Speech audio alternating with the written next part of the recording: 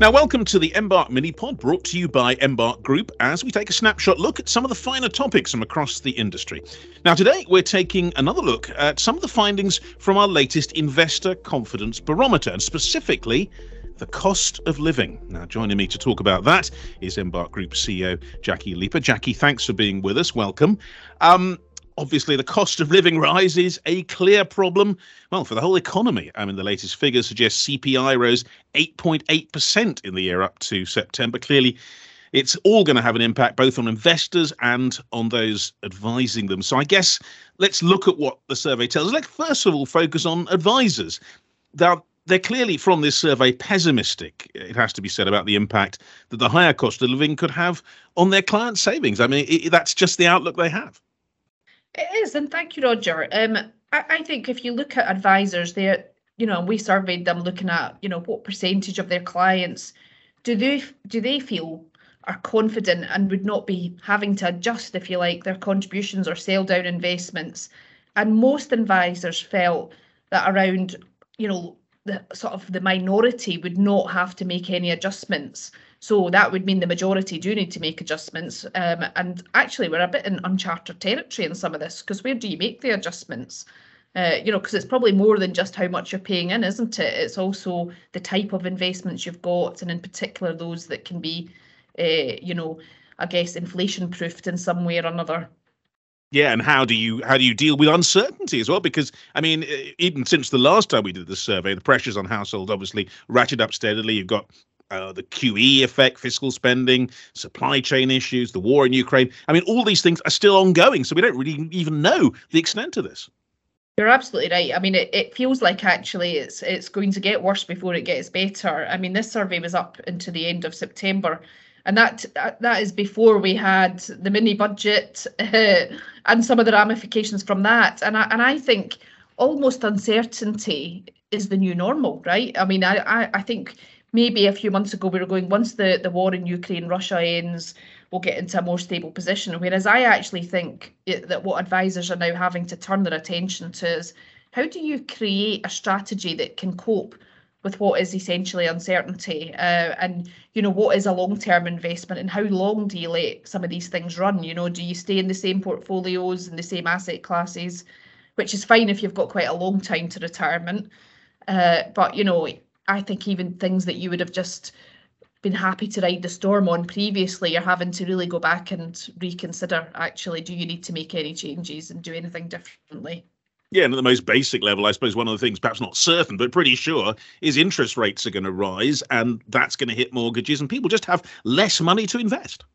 They absolutely do. I mean, so this survey, when we looked at, are people making changes to how much they're investing? They absolutely are. So about a third of people are reducing the amount that they've got to invest, and that's into ISAs and GIAs primarily. On the pension side, where you normally would see pensions are normally more resilient, but even in the pension space, in some cases, 15% of individuals are looking to reduce their contributions, and that's where alarm bells start ringing for me personally, because I think that really is not going to be felt for quite a long term, and you could be losing out on things like employer contributions, tax relief, and some wider benefits. But I guess if people are having to balance just having enough money to live, then they're making some hard choices.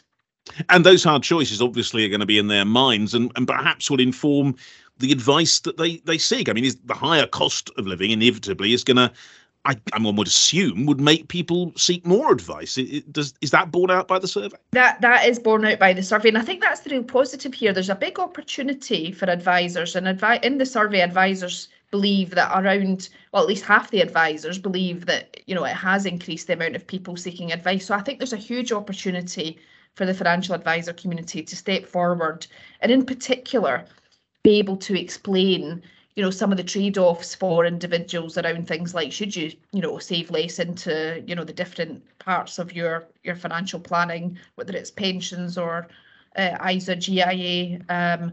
Should you think about the investments that you're in, and actually how do you trade off higher interest rates and high inflation in the current environment? Because you can almost see that for some people, cash savings where you're getting a higher interest rate might feel quite compelling, quite interesting, but but against the inflation rate, you're losing money. So, it really needs a far more sort of sophisticated strategy, and that's what advisors are there to do, and that's what they're great at.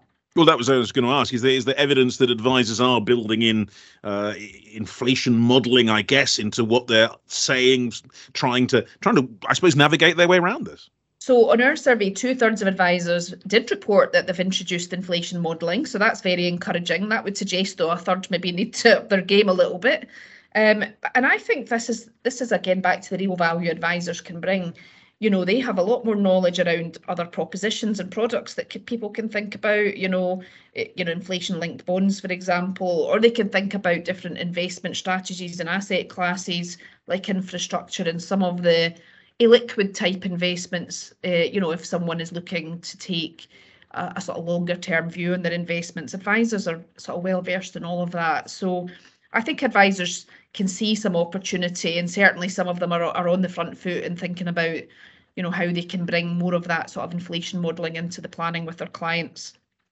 So what about the clients? I mean, let's think about how they are positioned. We've already touched on the fact that the advisors are rather pessimistic about what their clients might be prepared to do. But what evidence do we have about people taking on these kind of worries about inflation and really how they're going to maintain their own standard of living?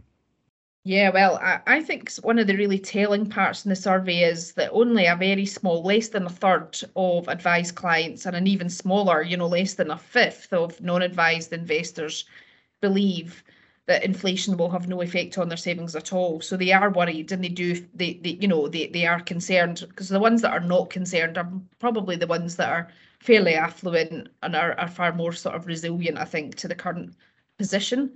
So I think it would show that clients are feeling quite nervous and really looking for some guidance on what decisions to make.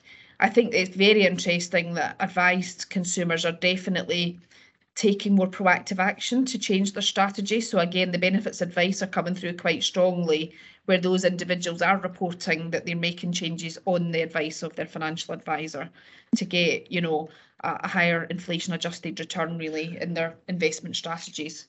Well, I was going to ask on that, because obviously the investors might say, well, can anyone ride this out in a sensible way? Is any of the advice I'm going to get actually going to make much difference to me? But you say the benefits are clear.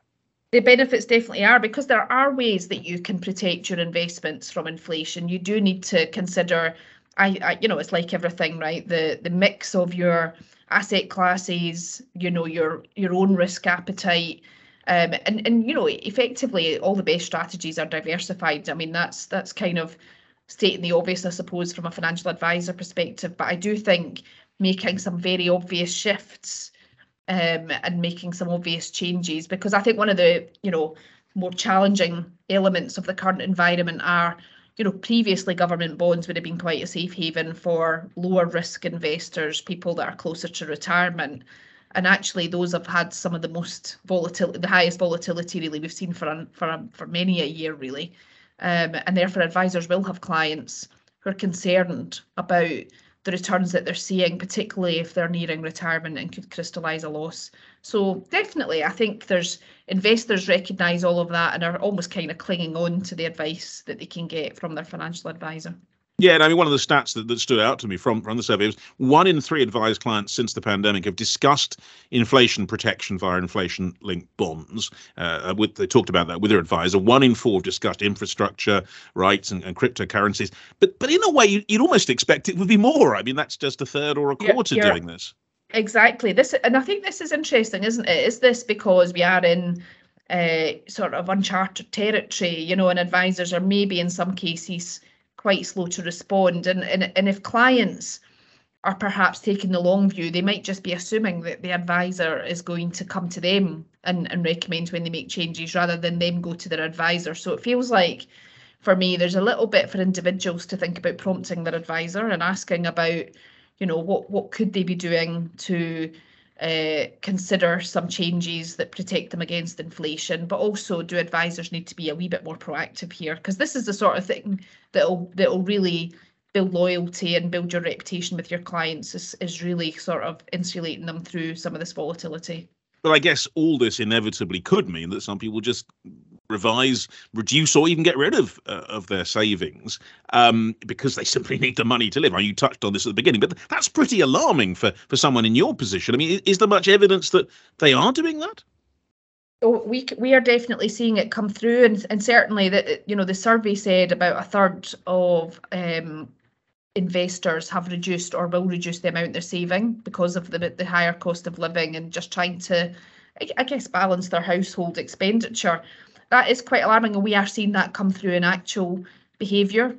So people that, perhaps would have used up their whole ISA allowance, not quite using all of it. And we think that will continue well into next year and probably for most of next year.